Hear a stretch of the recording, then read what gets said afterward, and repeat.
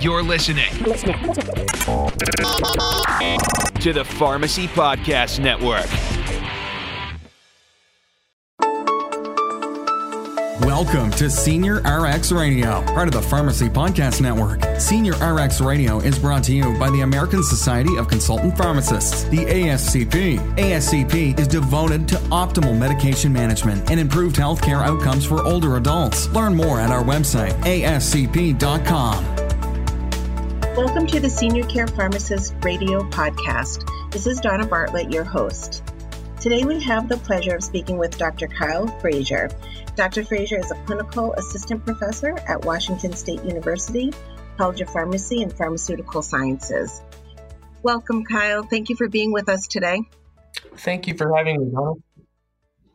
So Dr. Frasier is being highlighted this month for the authorship of Unintentional Diphenhydramine Use Leading to Falls in an Older Adult. And this has been co-authored with Dr. Kimberly McKiernan and Dr. Andrew Yabasuki. And this article can be found in the March 2020 issue of the Senior Care Pharmacist. So I just really loved this article. I think that there's so much great information in this article. It really highlights so many issues that our older adults deal with, and even us as pharmacists trying to provide care in healthcare in general. This article talks about rural healthcare, older adults, falls, inappropriate meds, health literacy and confusion that older adults might have, even with selecting over-the-counter products, medication therapy management, lifestyle, and adherence. So, Kyle, I have to say hats off to all of you on such a great article and just really touching on so many things. I would love for you to highlight some of these items in a little bit more depth as to how this all came about and in this case in general. Yeah. Absolutely, Donna. Well, thank you, and it's very encouraging to hear that you're realizing that how many issues this little project actually highlighted, and it is so exciting for us to be doing this work. And really, I guess I could start with as most of you and as you are, I'm sure, aware, management of chronic medical conditions is just one of the greatest healthcare expenditures in the United States, and such a serious public health concern right now. And so many foundations and institutions are looking at how do we address this. And so this was just part of a really small pilot project that we came up with here in Washington State to actually do a novel use of pharmacist home visits to kind of look at more of our chronic disease state management within our rural populations to see, okay, it looks like these patients are on the correct medication regimens. It looks like, from our view, it looks like everything on paper should be working out, yet they're still not getting the outcomes that we're expecting. And they're still one of our higher risk population groups. And so how do we address those types of things? And so really, this program started as a grant from one of our local philanthropy foundations serving our rural and needy territories in Washington State. And ultimately, what they were looking for is some unique solutions as to what I already mentioned is, how do we deal with older patients with chronic medical conditions, and they're considered high risk and high cost to our healthcare system. And so, the idea, I came into this project actually as a first-year pharmacy resident back in 2016. And basically, we had this goal of bringing this new innovative service delivery model into our regional healthcare system that was going to be cost-effective and provide comprehensive care to our patients. But really what we wanted to do was focus on the resources and the programs that were already in place, since we know that, most healthcare professionals, doctors, pharmacists, nurses, they're already so great at what they do as individuals, but we need to look at how can we work more efficiently as a team. And so my team's role was to develop this medication referral pathway where really this population group, we had referral pathways to one, identify these patients. So some of those nurses, doctors, those siloed individuals had a referral pathway over to a pharmacist to complete, review their medications and disease state management in hopes that we could decrease risk and increase positive clinical outcomes. And so some of the things that you already mentioned were, we had no idea what to expect, but we definitely, all of these things were things that we encountered with virtually every patient that was referred over to us. So, some of the biggest issues we found were lifestyle adherence and just unique issues really to our rural healthcare population.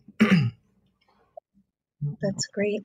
So you mentioned this whole team approach, and this is really interesting with the IPE, the interprofessional education is what we're doing at the colleges, but you're really practicing the whole interprofessional team. And that seems like just a wonderful use of everyone's efforts. I love that approach. So can you talk a little bit more maybe about the MTM approach and the referrals, and then your role for the MTM part, the medication therapy? Absolutely. So, so the vision of this project, as you said, was really a multidisciplinary team approach. And so, we had at the table, we had a lot of provider champions, hospital administrators, community health workers, nurses, pharmacists, so on and so forth. And so what our idea is to utilize our community health workers, nurses and social workers who are going out to visit these folks on a regular basis already. And that would be kind of our foot into the door, basically. So we partnered with these folks and actually had them identify patients where they thought, we're thinking that there might be a medication problem going on with this patient, and they may benefit from a pharmacist home visit. So that was kind of our first line identification process, was going out to these organizations who really were already going out to the home to provide other services, and then try and help us identify folks that could use a little additional assistance in their medication regimens. And then so after that, once we had somebody that was identified, we would do a complete workup, as many pharmacists do with, doing an MTM. So looking at their medications, trying to identify any problems that we found on paper, and getting as prepared as we possibly could. And then we would schedule a time that coincided with those visits that were going on with the social workers already. So we would go out as a team, and the social worker was the ones who kind of introduced us and explain the project ahead of time, so that we could actually go have a one-on-one face visit with these patients and help identify some of the issues. Can you tell us a little bit about this actual case and what you uncovered with the case? Yep. So this case was very interesting, and this is not unique. We actually, I feel like we could have written up case reports on any of the patients that we've seen. So I want the audience to keep that in mind as we go through this. But so this patient was referred to us by a social worker. The patient had recently been experiencing quite a few falls, and they assumed that maybe there was a medication related issue that was going on there. And after reviewing the medication regimen, there was a few things on there that could have contributed to dizziness or falls, but nothing that really stood out to us. And so we thought, we need to just go visit this person and see what's going on out there. And so once we did go out to the home, we get, it starts to paint a completely different picture for these patients. You really start to get an idea of where they're putting their medications, gives you a lot of insight to why are these medications up on the counter versus these ones are, on top of your fridge. And, once we went out there too, the carpets and things, we had rugs that were kind of turned up that were fall risks right there. So we were identifying physical fall risks and kind of clutter throughout the household, adherence issues. And so we sat down with the patient and went through all of his medications. And the interesting thing is that we just happened to notice a bottle that was sitting on his coffee table that wasn't with the other medications. And so we said, what's the deal with this medication over here? And, we kind of probed him on it. I looked at it, and it was Tylenol PM.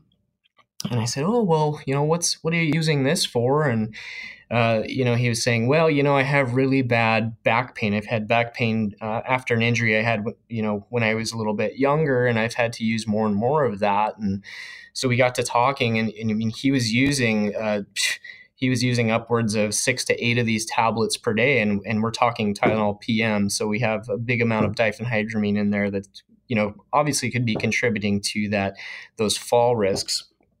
And so, I kind of probed him a little further because in this patient population, typically we see, we have insurance plans that are going to cover most of these medications. And this just happened to be one that wasn't covered. And so he decided to independently buy this on his own, and without knowing that there was anything in there that could cause falls. He just assumed that this was just straight Tylenol, and this was being used for his back pain.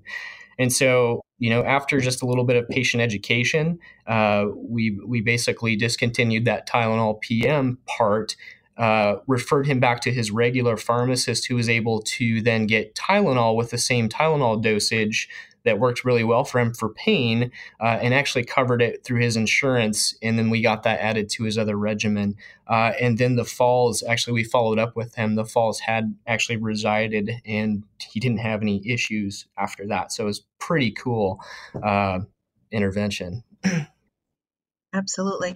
And I just, as we talked about earlier, and all of these things that are highlighted in this article is just patient selection. It's so overwhelming in the pharmacy aisles to pick the right product. And, he's thinking he's just getting Tylenol and whatever this PM is, whatever, and not necessarily knowing that it can be an inappropriate medication for him. So, and it sounds like he never reported. He fell, and it sounds like he had some significant falls in this article, and he never, he probably just told people even at the hospital, I take Tylenol, and never specified Tylenol PM. So if you're not seeing it, you're not necessarily asking which Tylenol are you using. So a thing to be thinking about in regards to, like you're saying, probing questions and making certain that we're getting all the correct information. Absolutely. Just to expand on that a little bit. So we had another patient that came from this program who had the same issues going on with Tylenol PM. And I think we take it for granted that we have a pretty good grasp of how these medications work. But the reasoning behind this patient was that, I take it during the daytime for my pain, and then I take it at nighttime for my insomnia, thinking that somehow the drug could differentiate between those two indications. So just some patient education was needed for that. So yeah. That's, and I think, like you said, there's so many stories out there. This is just one of many, and you could really write up any case. And I think as practicing pharmacists, we all have our stories and we all can relate to this. But I just love this article and how well it highlights so many areas. So again, I think it's just wonderful. So what I'd like to know a little bit more is how well received is this program? So you say you're going into homes. How are people actually receiving you? And is it, good, bad, indifferent type scenarios? So would love to hear that. Absolutely. So I think that's a wonderful question. And I think back to how naive I was. So as I mentioned, I came into this project fresh out of school pretty much. And I thought, everyone's going to love pharmacists, and this is going to be received by everyone positively. And in a general sense, that's actually fairly true, but it definitely comes down to how you market and how you deliver these types of services. And I kind of think about three main players when I think about how well it was received. And that's, for one, the patients, for two, the providers, and then three, pharmacists, how they receive this. And so for the patient end of this, actually, one of my first tasks that I did was interview patients out in these rural pharmacies to see what their opinions and perceptions were of, chronic disease state management led by a pharmacist. And it was pretty interesting results, especially in rural communities. They seem to be very tied to the folks that they have established relationships with. And so their comfort level wasn't where I thought it would be. For those disease states that maybe they have seen managed, so maybe diabetes, hypertension, those types of things that are a little bit more common. It seemed like they had very positive opinions of that, things where they've experienced pharmacists helping them with that. But other disease states that we would ask them about, they definitely didn't have that same comfort level with that.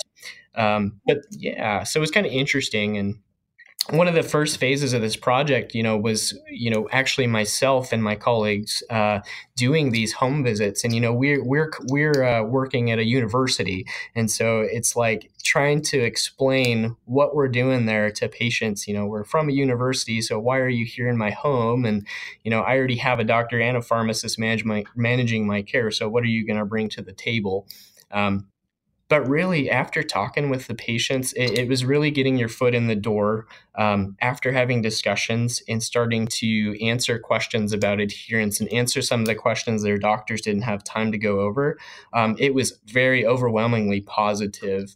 And patients were very thankful to have us in the home helping them with some of these issues. Providers, on the other hand, especially in the rural communities, as I already mentioned, if we had established relationships, it went fantastic, went great. But for the most part, we didn't know most of these doctors. And so when they start getting faxes for recommendations or calls from somebody from a university going, "Hey, I'm working with your patient here," they were pretty much like, what the heck are you doing with my patient? Rightfully so. And so we learned a lot from that. We started going out and actually meeting with the providers ahead of time, which it started to help with that. But again, providers are so inundated with recommendations and things they need to follow up with. It was pretty tough to get recommendations followed up on. And so our solution to that was just take us out of the equation. And so basically what we did was have patients start going with their community health worker or their social worker so they could be their champion and write down any questions they had, and then working with all the local community pharmacists and local entities. And that really boosted our results on this project. So relationships, already built relationships, was a huge part of this. But yeah, one of the biggest surprises I thought was actually that pharmacists tended to be a little bit uncomfortable, with these services, and a lot of it is really just being that detective and doing what we've been doing for years. But once we slapped a label on it, and once you're out in the patient home, it became a whole new experience, which I completely understand. But a lot of pharmacists felt like, I've been out of school for 10 to 15 years, and I'm not sure I'm feeling totally comfortable with this, but the way to alleviate that, we worked a lot with our state organizations. We developed a lot of training programs and slowly rolled this out with our pharmacists. And most of them that are in this program are 110% on board now. They've said that that's actually boosted their relationships with both their providers and their patients. So it's been really cool, really neat project. That's wonderful. And I like what you said about the patients too, and then, having either social workers or others championing with them when they go and, speak with their doctors. And I just think that's such an important part of MTM or medication therapy management, is that empowering of the patient so that they can have better quality conversations too with their providers. So I love that that's been highlighted in our conversation, because I do think it's an important part in what we do. So it's not always us making the recommendation, but it's empowering the patient to have the conversation. So that's wonderful. So we don't have a lot more time left, but I would love to know a little bit more. And I think you've touched on it somewhat. There's definitely advantages to being in the home and chatting with these patients. And it looks like you do have to probably, maybe get through a few barriers for it to be appropriate and welcomed and well received.